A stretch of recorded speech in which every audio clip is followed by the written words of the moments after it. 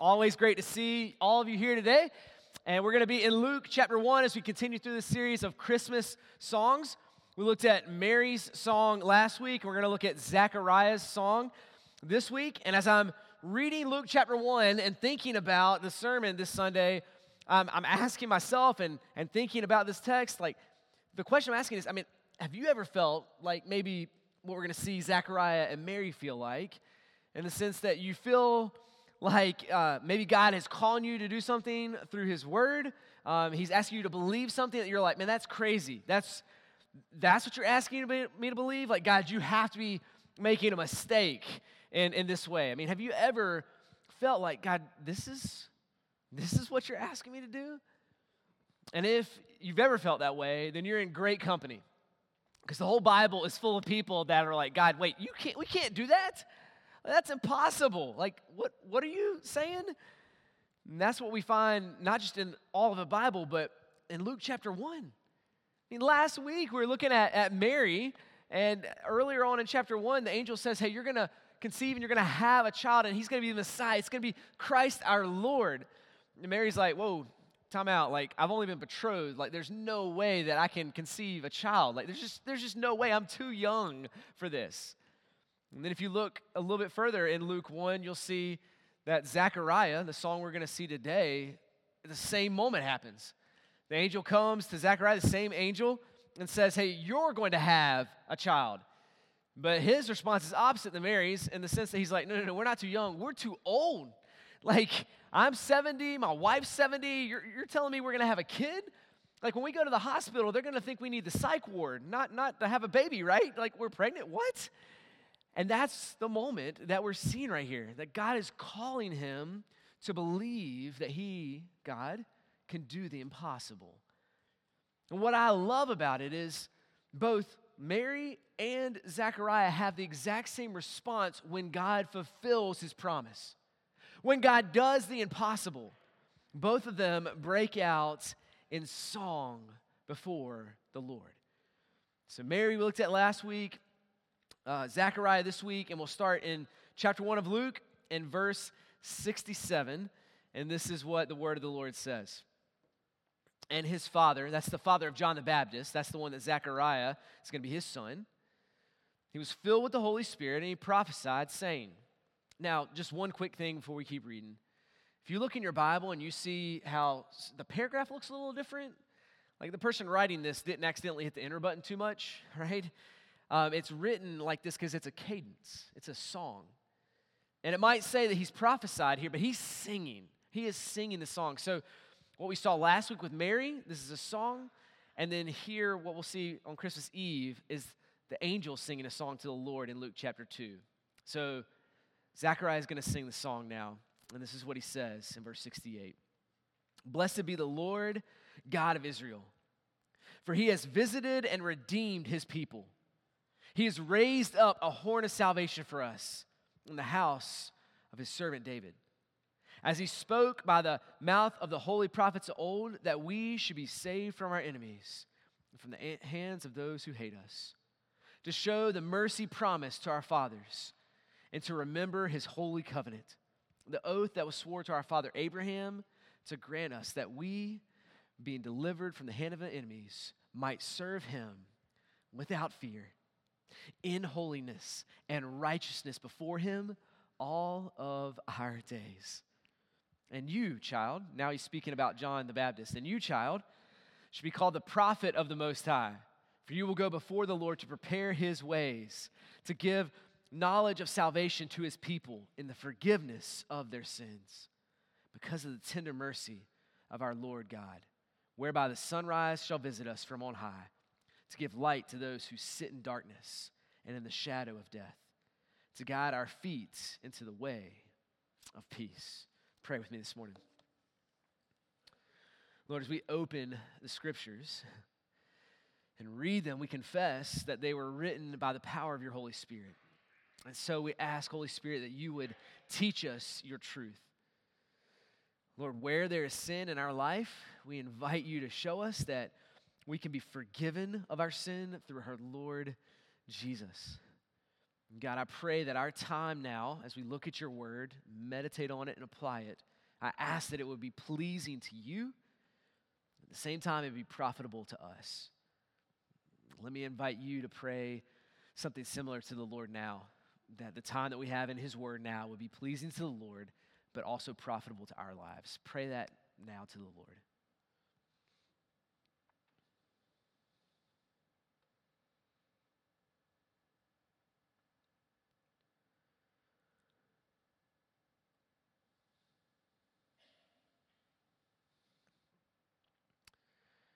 Lord Jesus, I pray that you would help us to see your tender mercy towards us today.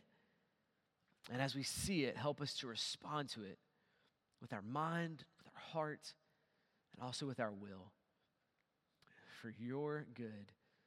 It's in your name we pray. Amen.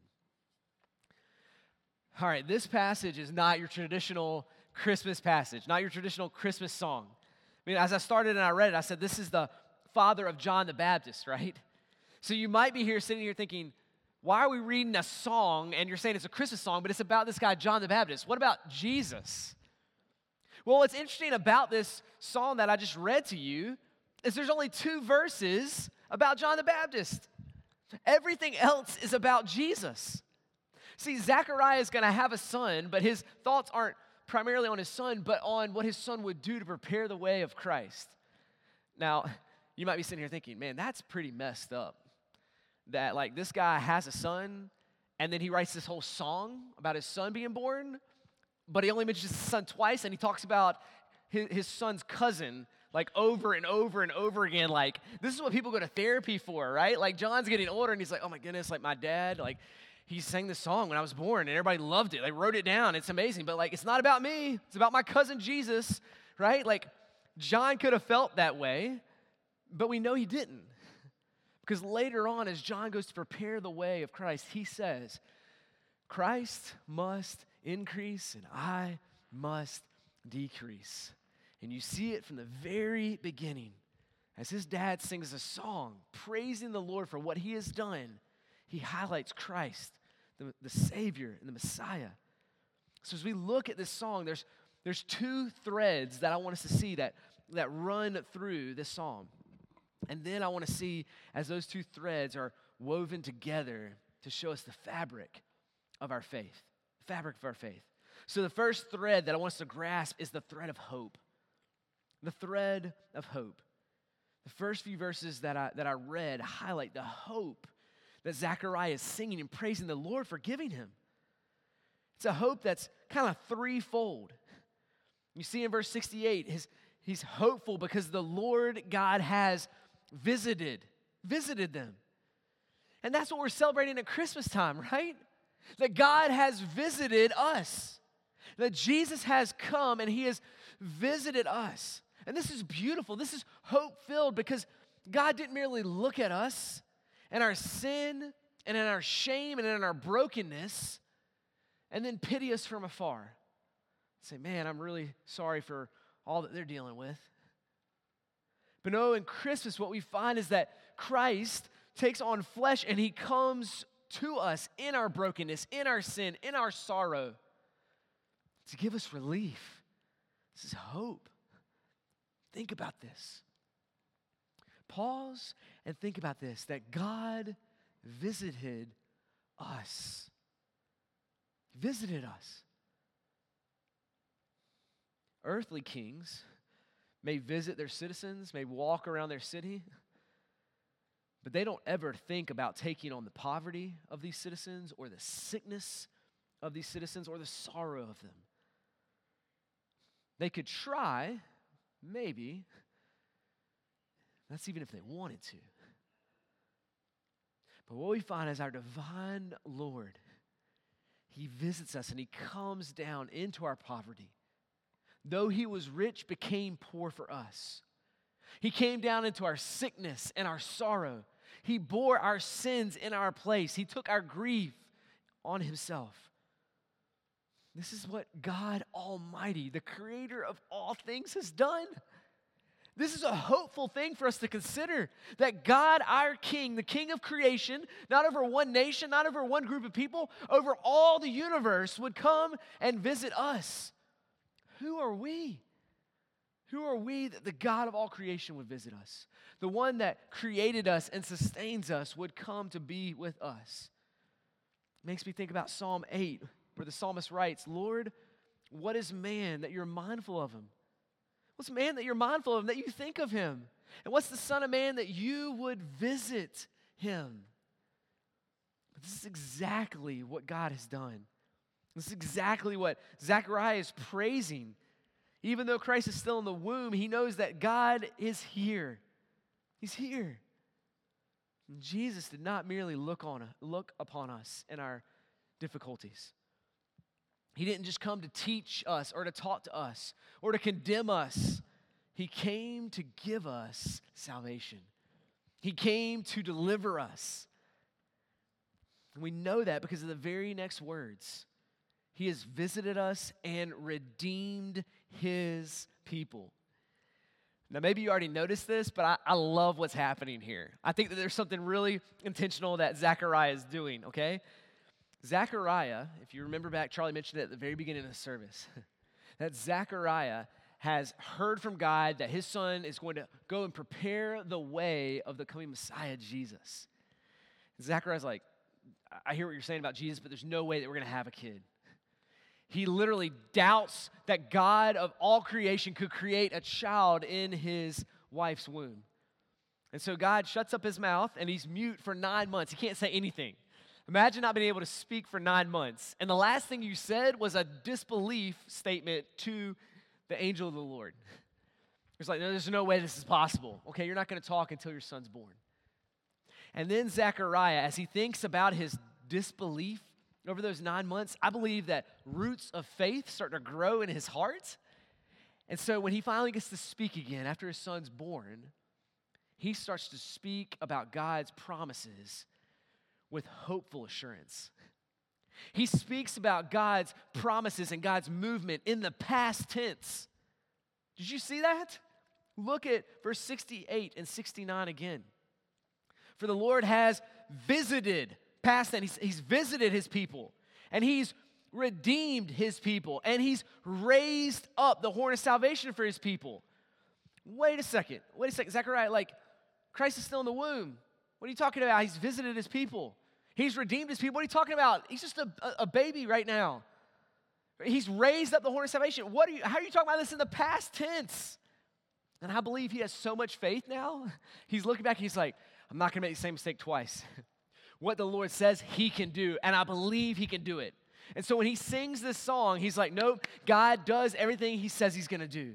God keeps his word, and his hope is in God's almighty power to visit them and to redeem them. And so even though Christ has not gone to the cross yet, and Zechariah probably doesn't understand what all of that means yet, he knows that the Messiah has come to redeem. And so he says he will do it. Past tense, he has redeemed his people. Now, this word for redeem here, it really is more of a military term. To talk about buying back or rescuing POWs, prisoners of war. And the king would come and he would say, these are my soldiers that you captured, and I want to redeem them. How do I buy these soldiers back from the prison that they're in? And Zechariah, as he praises the Lord God Almighty, what he's saying is, we were prisoners of war. We're prisoners to the sin that we have. We're condemned because of our transgressions. And now our king has come, and he's come to redeem us from the fall. This baby at Christmas time, this is a rescue mission. This is a battle. This is a war in which is happening. He is coming to redeem his people, to buy us back from the prison of our sin, our transgressions, our iniquities. And this language of warfare continues in the very next verse in 69. It says, he has raised up the horn of salvation for us. This is also where he gets hope. That Christ is going to fight for his people. That he's going to rescue them and redeem them through his might and his power. for so long, I always thought that when it said horn of salvation, this was an instrument. Like we saw played this morning, like a horn. And that's not what it is. This is a weapon that you would see an ox use on the big horns on their head, or a buffalo to protect their family or to rescue. When it talks about this horn of salvation, what Zechariah is doing is he's going back to the Old Testament. He's reaching back and he's pulling this idea of the Lord God being the horn of salvation from the Old Testament. Psalm chapter 18, verses 1 and 2 says it like this. I love you, O Lord, my strength. The Lord is my rock and my fortress and my deliverer. My God, my rock in whom I take refuge.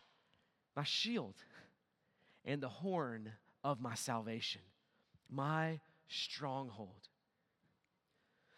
Psalm 18 is using war language again, speaking how God is both our defense, our shield, our fortress, but he's also our offense. He's the deadly and powerful horn of my salvation. This is war language, and it's not just in Psalm 18 that this language is used. Psalm 92 has the same type of language, talking about the Lord being the horn of salvation. 2 Samuel 22, same thing.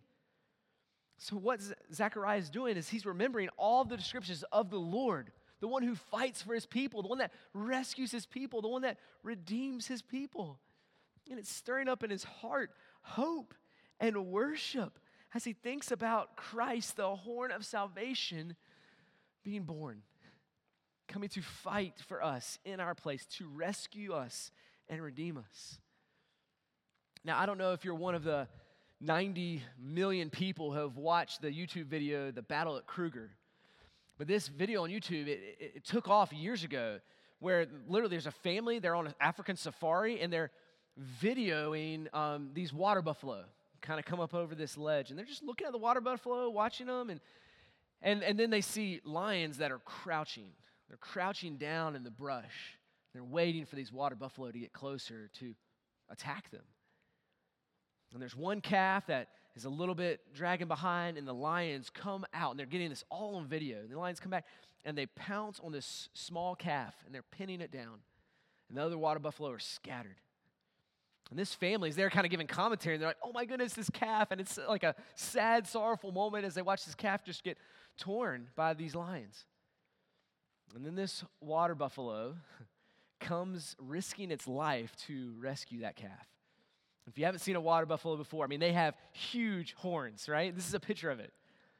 And he comes back with those horns, and he uses those horns, risking his life to rescue that calf that has been pinned down by these lions. It's amazing. You watch it, and there's one moment in there where this water buffalo with his giant horns comes in, and he impales one of the lions and throws him up in the air, probably 5-10 feet up in the air. It's an amazing moment. And this calf gets up and it walks back into the herd because it's been rescued. It's been rescued by this one water buffalo that came back to save it. Now, what I find fascinating is the Bible talks about the devil, our enemy, as a roaring lion, looking for someone to devour. And Jesus is that horn of salvation that comes and rescues us from that lion. He redeems us from the curse of our sin. And he doesn't do it by risking his life. He does it by giving his life. You see, this buffalo risked its life, but Jesus would give his life, knowing he would give his life to rescue and redeem us. And Jesus gave his life through hostility and suffering and pain. He knew even when he was young, he knew he was going to give his life a ransom for many. He knew he was going to endure such hostility. And he came and visited us to give us hope, to redeem us. Church, what I've been wrestling in my heart and what I want to challenge you as a church family is that you would look at what Christ has done, how Christ has entered into the hostility to rescue us, and that we would do the same thing. We would do the same thing. All of us know right now that there's two things that are true about our culture. Just two things. One, is that there's a deep hunger in our culture. There's a hunger for something that will satisfy us. We're longing for it. And that's true, it's there. There's another thing that's true in our culture. That there is more hostility than maybe ever that we've seen just in our culture and our time towards people looking at the bread of life that can satisfy. And what God is calling us to do is to be willing to go into the hostility to bring the bread of life to those who hunger. Would we look at the example that Christ had, who went through the hostility to rescue us, for us to endure the hostility to get to those who are spiritually hungry? Now, the only way I believe that we're going to get through the hostility to get to those who are hungry is to believe the truth of God's word.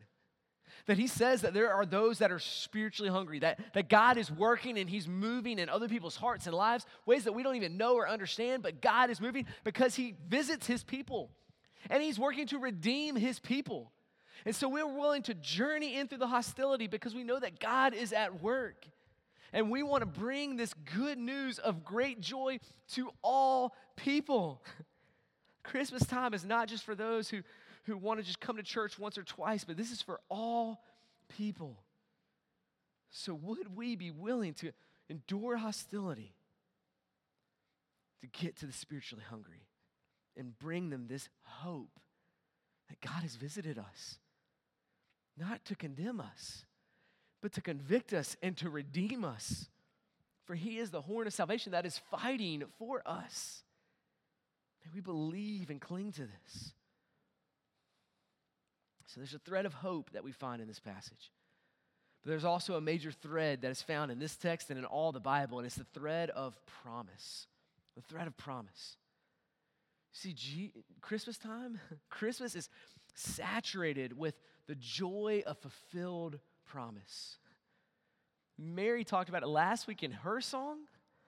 Zechariah talks about it this week in his song. The whole idea that God has promised these things and that he's going to fulfill his promise. And Zechariah sings it in his song in multiple different ways. In verse 70, he says, these prophets of old, these people in generations past have talked about the saving power of the Lord. And then in verse 72, he says, he's going to show us the mercy promised to our fathers. There was a mercy that was promised generations and generations before, and God's going to keep it. And then the last part of verse 72, to remember his holy covenant, that God has made covenant commitments to his people, and he's going to keep every single one of them. And God gives prophecy and promises because he's sovereign over all. He knows the future, and so he can tell you what's going to happen. He can speak to his promises and keep every one of them, for he is all-powerful. It will come to pass, everything that he has promised, because our God keeps his word. Keeps his word. Now, I'm a little encouraged with how Zechariah struggles in the waiting. How he even doubts in the waiting. That's oftentimes what happens to us. When we go into those times where we're like, I'm really struggling as I wait for you. We remember God's promises. God, you said that you would provide. And so I'm trusting in you. But this waiting and trusting through this hard time leads us to doubt. And Zechariah has been waiting for the coming of the Messiah God hasn't spoken for 400 years. God's people has been waiting for years and years for God to fulfill his promise. 400 years has passed from the Old Testament to the New Testament. Let that sink in. God has made these promises. And a generation comes and they're waiting. A generation passes and they don't see an answer yet. A generation comes and they're waiting and a generation passes. So when the angel comes to Zechariah and says, hey, the promises are being fulfilled, his first response is like, what? That was 400 years ago. It was a long time ago. To bring that up to today's time, if we could think back, if we were waiting for a promise from 400 years ago, we'd be walking around watching William Shakespeare write plays. We'd see Galileo with his telescope. We'd still be waiting 150 years for America as a nation to exist. I mean, that gives you an idea of how long these people have waited for God to fulfill his promises. But God is faithful, and he will keep every single one of his promises. And it leads him to praise God as he fulfills these promises. But our temptation is to doubt. But I would challenge you to trust, My kids right now remind me all the time of things I've promised them or things that I've told them that I'm going to do. They do. This past week, one of my kids is finishing up his last bite of vegetables, and he's like, "You eat my vegetables? Dad, you said I could get dessert when I finish the vegetables." And I'm like, "I know, son. I was here. I was the one that spoke it. Like, I remember what I said." One of my other kids was like, "Dad, on Friday, you said we could play like Nintendo Switch on Saturday. It's Saturday now, right? Like, so you got to remember what you promised. Fulfill your promise to me, Dad, right?" And in that time where they're waiting, no matter how short, no matter how long it is, they're like, "Are you going to come through? Are you going to do what you said you're going to do?" And a lot of us feel that way with God. But God always comes through. And a lot of times we sit there and we're like trying to remind God, "Hey, God, remember, you promised this, you said this." And God's like, "I know. I was there when I spoke the words. I know. I've seen the future. I'm gonna keep all these promises." And I would challenge us to remove our fear and anxiety and be filled with trust in the Lord. This is what God's promises are meant to do. God could give none of us promises. He could have just said, "This is just what's going to happen," but he promises us. And these promises and these prophecies are meant to give us assurance. Look at verses 74 and 75. After he sung these amazing songs about God's promised mercy and his prophets of old and his holy covenant, he says, "This is why I've done all this." End of verse 74. "You might serve him without fear." Without fear. "In holiness and in righteousness before him all our days."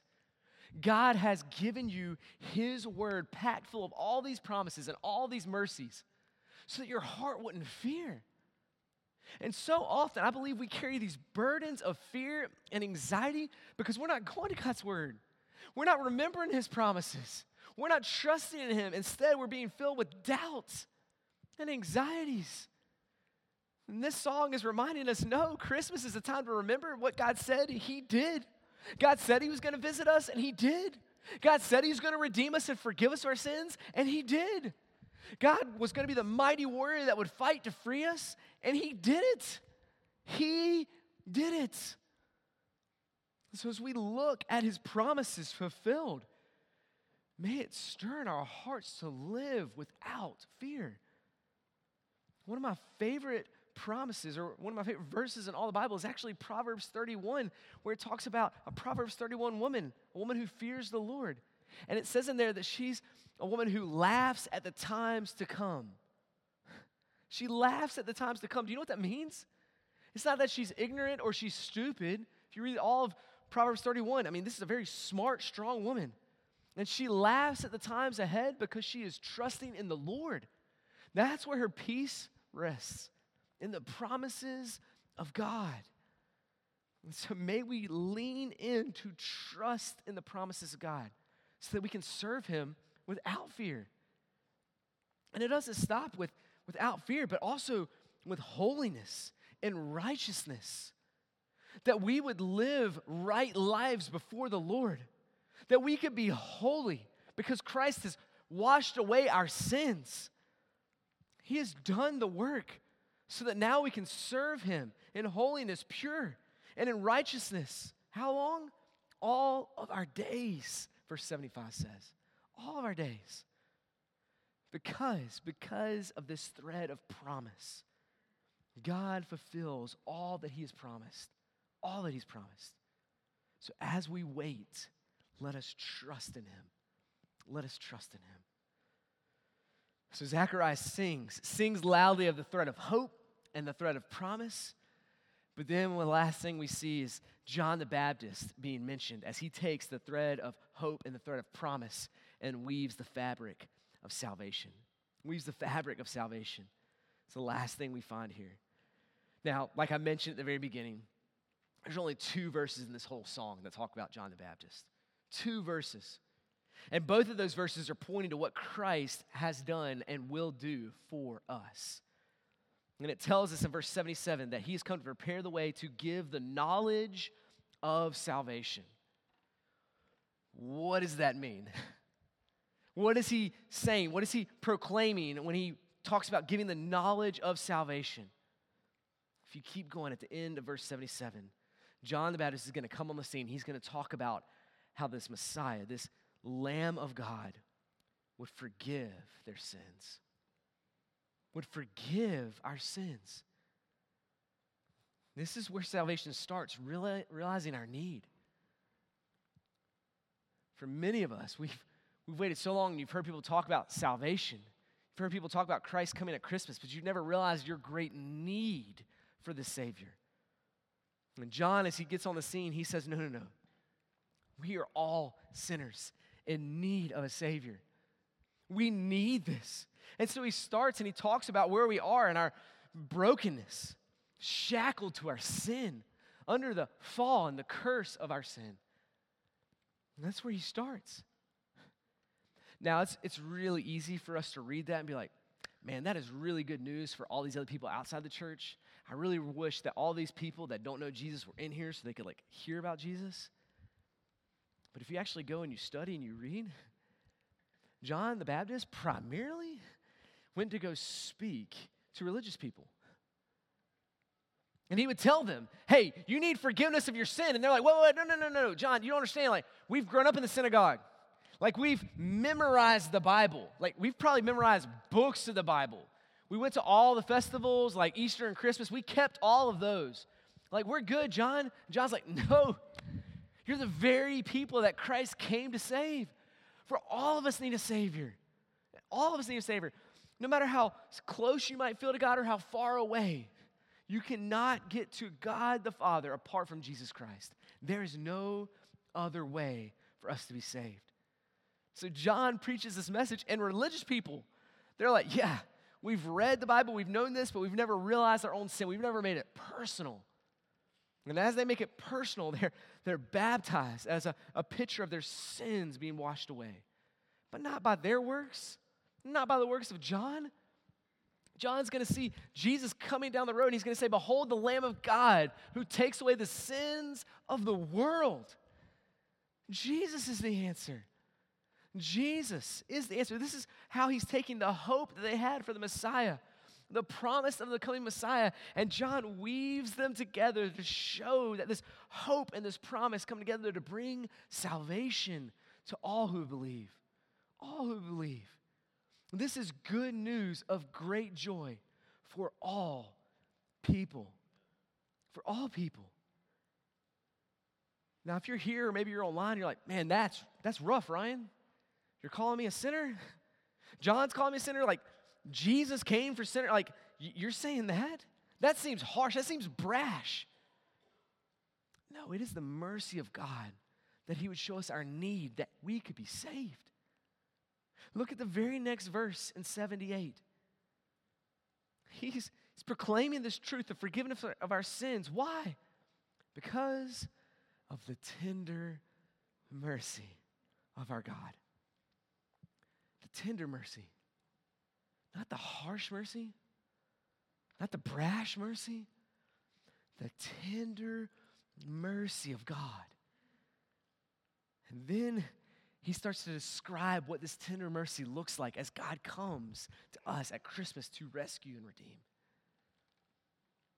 And he says it's like a sunrise. Look at that in verse 78. Whereby the sunrise shall visit us. Same language used earlier on. God has visited us. This is a word, sunrise, as he uses it as God comes to visit his people from on high. God comes like a sunrise in our darkness. And this is the mercy of Jesus. This is the mercy of Jesus. Now think about the words that could have been chosen in this song. It could have said that Jesus comes like a candle. He's this light in the darkness, which is great. A candle or a flashlight is good when it's a dark time. But the candle or the flashlight doesn't change darkness. It doesn't turn darkness today. It doesn't do it. It gives a little light in the midst of the darkness. But that's not what Jesus came to do. He came as the sunrise. It doesn't read that Jesus was like a lightning bolt that flashed this great flash, and you could see for a minute that there's a storm going on, and there's rain battering down, and there's all this despair around us, and then it's gone. That's not what it says the coming of the Christ is like. It doesn't say that the coming of Christ is like a shooting star that bursts into view for a moment, and you look at it and you think, that's gorgeous. That's beautiful. That's rare. But it doesn't change anything. No, it says he comes like the sunrise. The sunrise. The sun changes dark to light. He comes to those in darkness and he brings light. He turns night to day. This is what Jesus does. He banishes the night. The sun changes things. And this morning, as I'm watching the sun rise, as you see this picture of a sunrise, this comes to my mind as I'm thinking about this passage. The sunrise comes without noise or effort, and it removes the blackness, removes the night. Night literally stretches out its wings and it flees before the sunlight. And the sun shines its light like arrows. And this is what the coming of Jesus is like. He takes away the darkness of our sin. He removes our sorrow and gives us hope. He takes away our fear and despair and replaces it with something of substance, of hope and joy. For those that have trusted in Christ to forgive them of their sins and have experienced the fabric of salvation, our night has ended. It is ended once and for all. In our day as believers, we might have the cloud of sorrow hang over us or depression, but the night of our sin will never return again because Christ has removed it as far as east is from the west. His sun has shone on us. This is the beauty. This is the beauty of Christmas. And this light does not come to those who are in good places, but those who are in the darkest of places. Look at verse 79. He gave light to those who sit in darkness and in the shadow of death. Do you know who sits down in darkness? The person who has lost all hope. Think about somebody who's traveling a trail out in the middle of the woods and it's a dark night with no moon shining and they can't find the trail. They've looked and they've continued to get lost and now they feel more lost than ever. And so what do? You just give up and you sit down in your darkness because there's no hope. You feel that there's no hope. You even feel the breath of death on you. You feel the shadow of death there. And those are the ones that Christ comes for, comes to. So if you look at your life and you're like, man, I feel the darkness of my sin.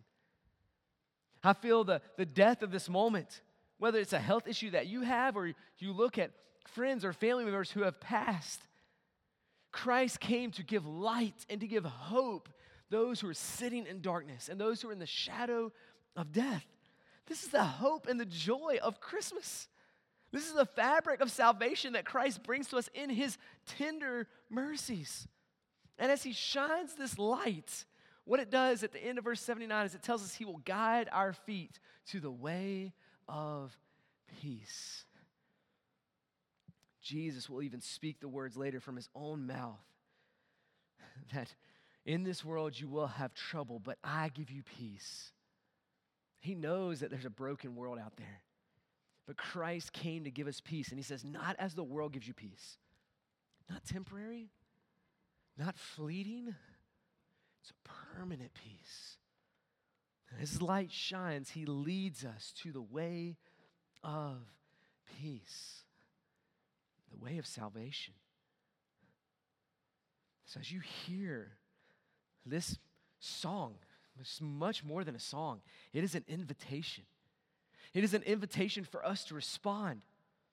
This song speaks to our minds with the truth of who God is. He has visited us. He has redeemed us. He's the horn of our salvation. It speaks to our mind, but it also speaks to our hearts that are filled with anxiety or filled with worry. And he says, I don't want you to fear. I want you to walk in holiness. I don't want you to walk in darkness all of your days. But it also speaks to our will. Speaks to our will that we would respond to this invitation. That John starts by proclaiming the way of the Lord, the way of light and the way of peace. So will you respond to God's stirring today? Even if you feel like you're in the midst of midnight darkness, if you're in the breath of death itself, would you respond to the peace and the light that Jesus offers you today? Bow your heads with me.